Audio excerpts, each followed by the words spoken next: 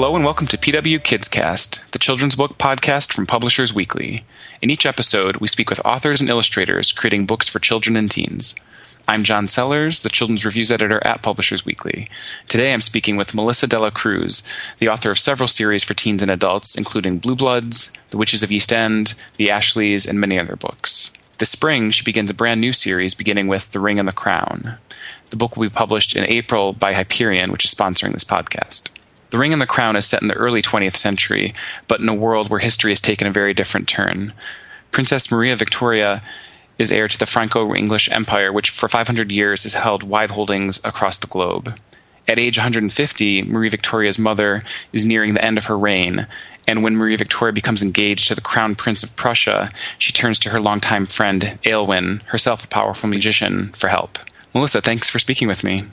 Thanks so much for having me. It's great to be here. So, I feel like creating alternate Earths, whether it was in your Blue Blood series or your new post-apocalyptic novel Frozen, has kind of been a big part of your books to date. Does thinking and writing about other ways that history might have unfolded feel like something of a sweet spot for you? Yeah, no, it turns out I'm a history junkie. And it's funny because I majored in art history and English in college. But as I've written my books, I'm always kind of interested in what would have happened if something else happened. And one thing that I was really interested in with The Ring and the Crown was the fact that the British only recently gave up their claim to France. For hundreds of years, they thought that was part of their kingdom. It should have been theirs. And, in the 15th century, during the war with Joan of Arc, that was kind of like a defining moment where the French, crushed the British claim and, kind of like definitively said, you are not getting this country. So I thought, well, what would have happened if the British won? If Henry II had won, we would have a Franco-British Empire right now. So I thought that was really fascinating. So would you say that was pretty much one of the starting points for The Ring and the Crown then? Definitely. I thought that, another thing that would be kind of fun was, if, America had lost the war for independence. That was another kind of fun twist that I thought. But then, as I did research, I thought, well, that's it's a little obvious. That's something that, we're American, we know our history. I wanted to go kind of back even further. So. And then how did you get from that time period thinking, what if the English had won, to the early 20th century? How did you know, or how and when did you know that you wanted the new series to sort of be set in these early years of the 20th century?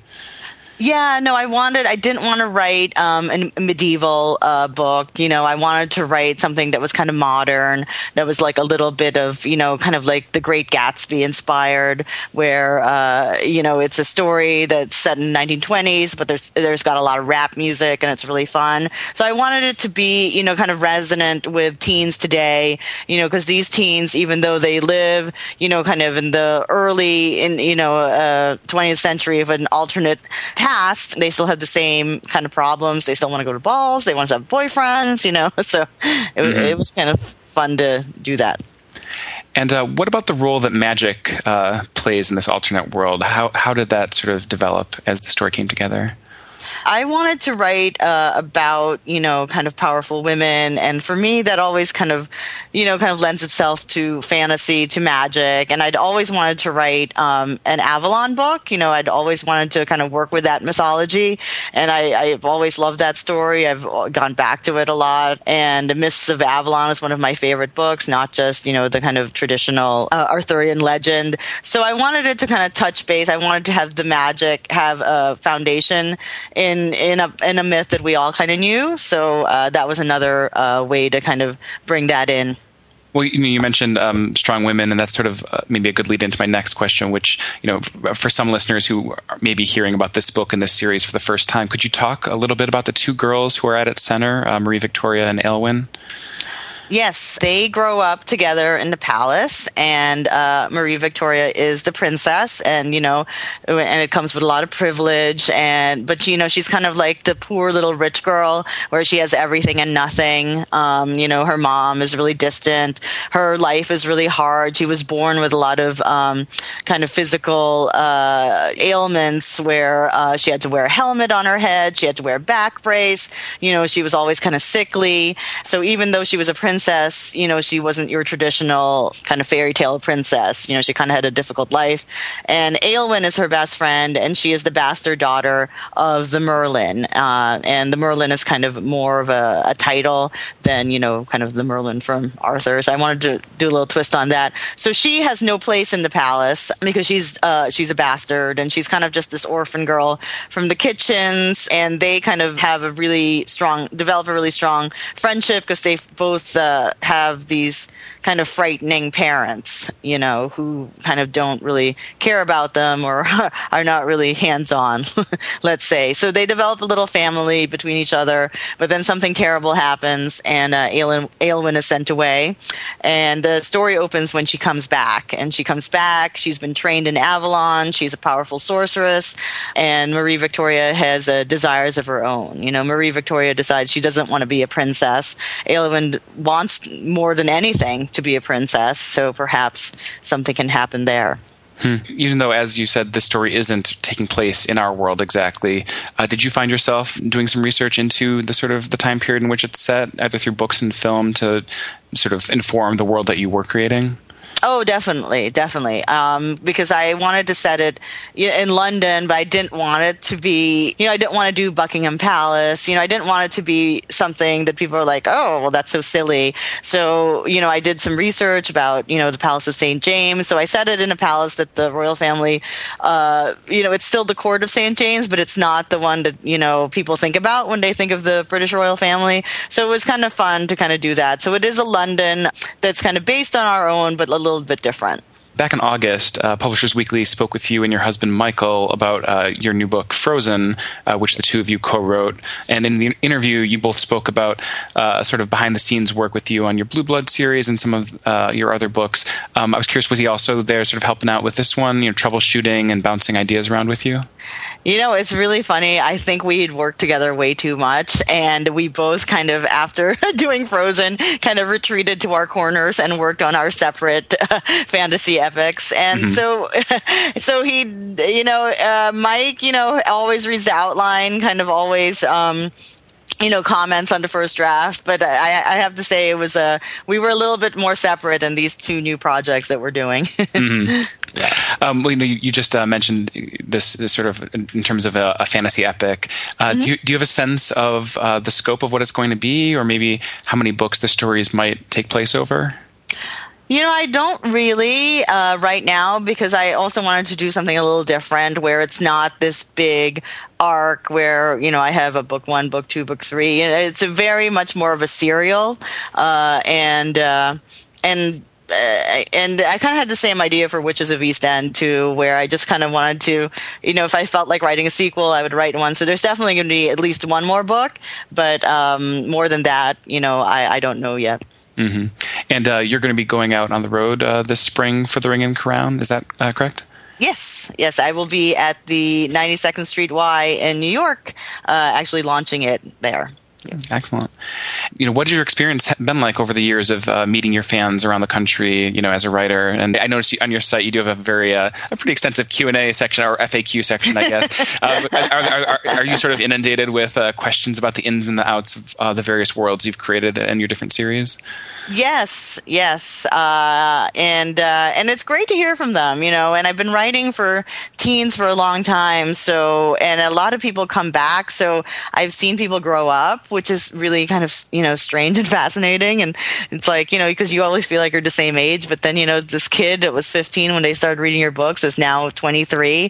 And it's kind of amazing to see that development and to be that close to people. I mean, I definitely recognize, a lot of fans. Like if I'm going to be in Dallas, I know who's going to be there. If I'm going to be in LA, there are certain people who come every time. And it's kind of wonderful. It's kind of like a extended family a little bit, and they're very, very loyal. When you write a series, over 7-8 years like Blue Bloods, and the people who are sticking around for those last books, I mean, they are just they are almost like family. So it's really wonderful, and it's fun to see, but it's also fun with new series to see new readers.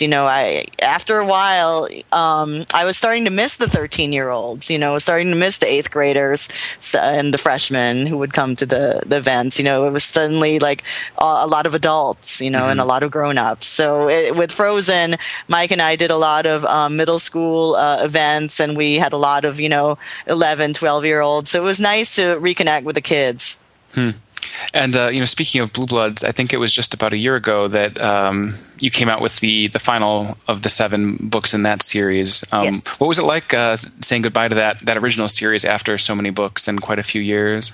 Yeah, it was kind of traumatic at first, It was such a huge part of my life. So when I wrote the book, it was really, really difficult just to let go. But, because they're due so much earlier, I'd kind of said my goodbyes, 2 years ago. So by the time I went on tour and the book actually came out, I felt very much at peace with it. And also because Hyperion picked up the adult spin-off, so I felt like, well, it's not really a goodbye. I get to, kind of write about the characters again. So that was kind of consoling. Mm-hmm. And there have been some other spin-off projects too, right? Some novellas, and is the series you just mentioned there the adult one, the sort of second Blue Blood series that you've referenced a couple times before? Yes, that is the second Blue Blood series called Vampires of Manhattan. Okay. Yep, and they're older. They're back in New York, but it's a new mythology, so there's a kind of really fun twist in it, and a couple of new characters. But we have, I started writing it, and I thought, oh, it's just so nice to be back home. So partly answers, but at least leads into my next question, which was the degree to which you're splitting your time in terms of on one hand this next series will be for adults, but then you were also talking about missing getting back to some of the those sort of early teenagers and that sort of thing. Do you find that you're still very interested in writing for both audiences pretty heavily? Yeah, definitely. I think when I wrote Witches of East End, I realized that I really love, as much as I enjoy that series, I really love writing for children. I love writing for teenagers. I love writing YA. And, I think, when, you're young and you want to be an author, like there's always this feeling like, oh, I'm going to write, my big adult book, my grown-up, adult hardcover. So that kind of, that satisfied that desire, but it also kind of cemented, my love for YA, and I just realized that, I'm where I, want and need to be, and so the adult thing is more of a sideline for me. Like I love writing for teenagers. Mm-hmm. Do you ever see yourself maybe dipping down to a younger audience, maybe doing something middle grade or anything like that? I would love to, and I think I've tried, but the characters start doing inappropriate things. I don't know. I think I'm squarely in that 13 to 17, I don't think I've really aged past that. And I don't think I really, I'm not much interested in 8-year-olds. So. Going back to some of your adult stuff for a minute, the TV series based on Witches of East End, I think debuted on Lifetime earlier this year. What's it been like seeing your characters make that sort of a jump, and what's the response been like among your fans? It's been amazing. It's been really fun. It was a little surreal. It's always something, I think I consider myself really lucky that I like their adaptation. I like their vision for my book. And it's, it's definitely different from my original vision of the characters in my head. But when I saw, the actresses and they were such a family, they looked alike. They looked like sisters. Julia Ormond looked like their mom. And they're just such great actors. Like the whole cast is amazing. And, the network has been great. And, you really do feel kind of like a godmother, cause it's your baby, but it's a different, it's just been transformed. So I feel really lucky because I don't take all the credit or all the blame, it's just, and I really love the show and the fans love the show. There's always going to be, oh, this is little different from it's funny, you just get the range of reactions from people who think it's way too much like the book, and people who think that it's not like the book at all, and people who love the book and don't like the show very much, or love the show and couldn't care less about the book. So you just kind of you can't please anybody, and I'm really happy with the show. I think it's really fun. It's really the spirit of what I wanted to do, which was create a story about a family, about sisters, their mom, this kind of romantic, age-old love triangle. And I don't know, I really enjoy it. It's a hoot. And as far as your day-to-day work, do you find you're just writing pretty much full time? Is that how you sort of spend your days at this point? It's just, I think writers, like to let everybody think that, we slave away and we're, nose to the grindstone.